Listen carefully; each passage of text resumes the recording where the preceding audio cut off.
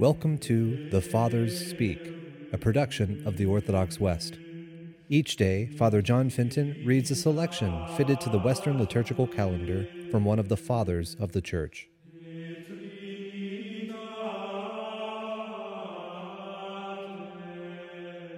On this, the feast of St. Lawrence, let us listen to a portion of a homily by our Father among the Saints, Leo the Great.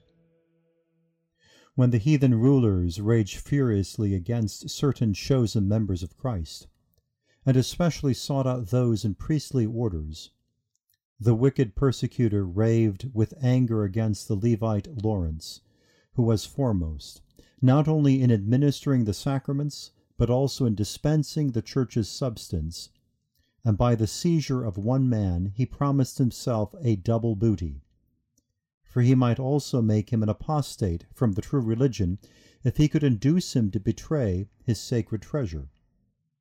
And so this man, thirsting for riches, hating the truth, is thus furnished with a twofold stimulus. His avarice prompts him to steal the gold, his wickedness to rob Christ.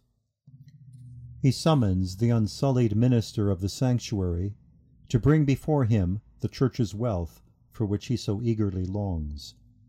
The most chaste Levite, to show him where he had laid up his treasures, presented to him a very numerous flock of the devout poor, in whose food and clothing he had invested those resources, so that they could never be lost, for the treasures were as entirely safe as they were admirably spent.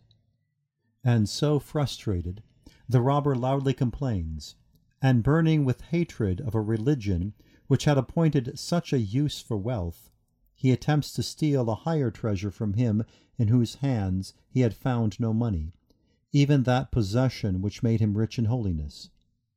He commands Lawrence to renounce Christ, and prepares cruel torments to overcome that most immovable firmness of the Levite's soul.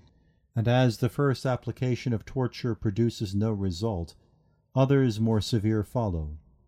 He orders his limbs torn, cut by so many stripes, to be roasted over a fire placed beneath him, so that by turning his body over from one side to the other on the gridiron, which already had the power of burning him because of the slow fire, the agony might be sharper, and the suffering might last longer. O raging cruelty! You gain nothing, you profit nothing. That which can die is withdrawn from your torments, and when Lawrence has departed to heaven, you have failed with your flames. The love of Christ could not be conquered by flames, and the fire which scorched without was not as hot as that which burned within.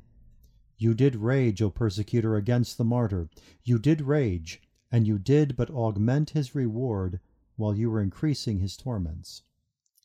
For what did your ingenuity fail to discover that could minister to the glory of the victor, when the very instruments of his torture turned to the honor of his triumph?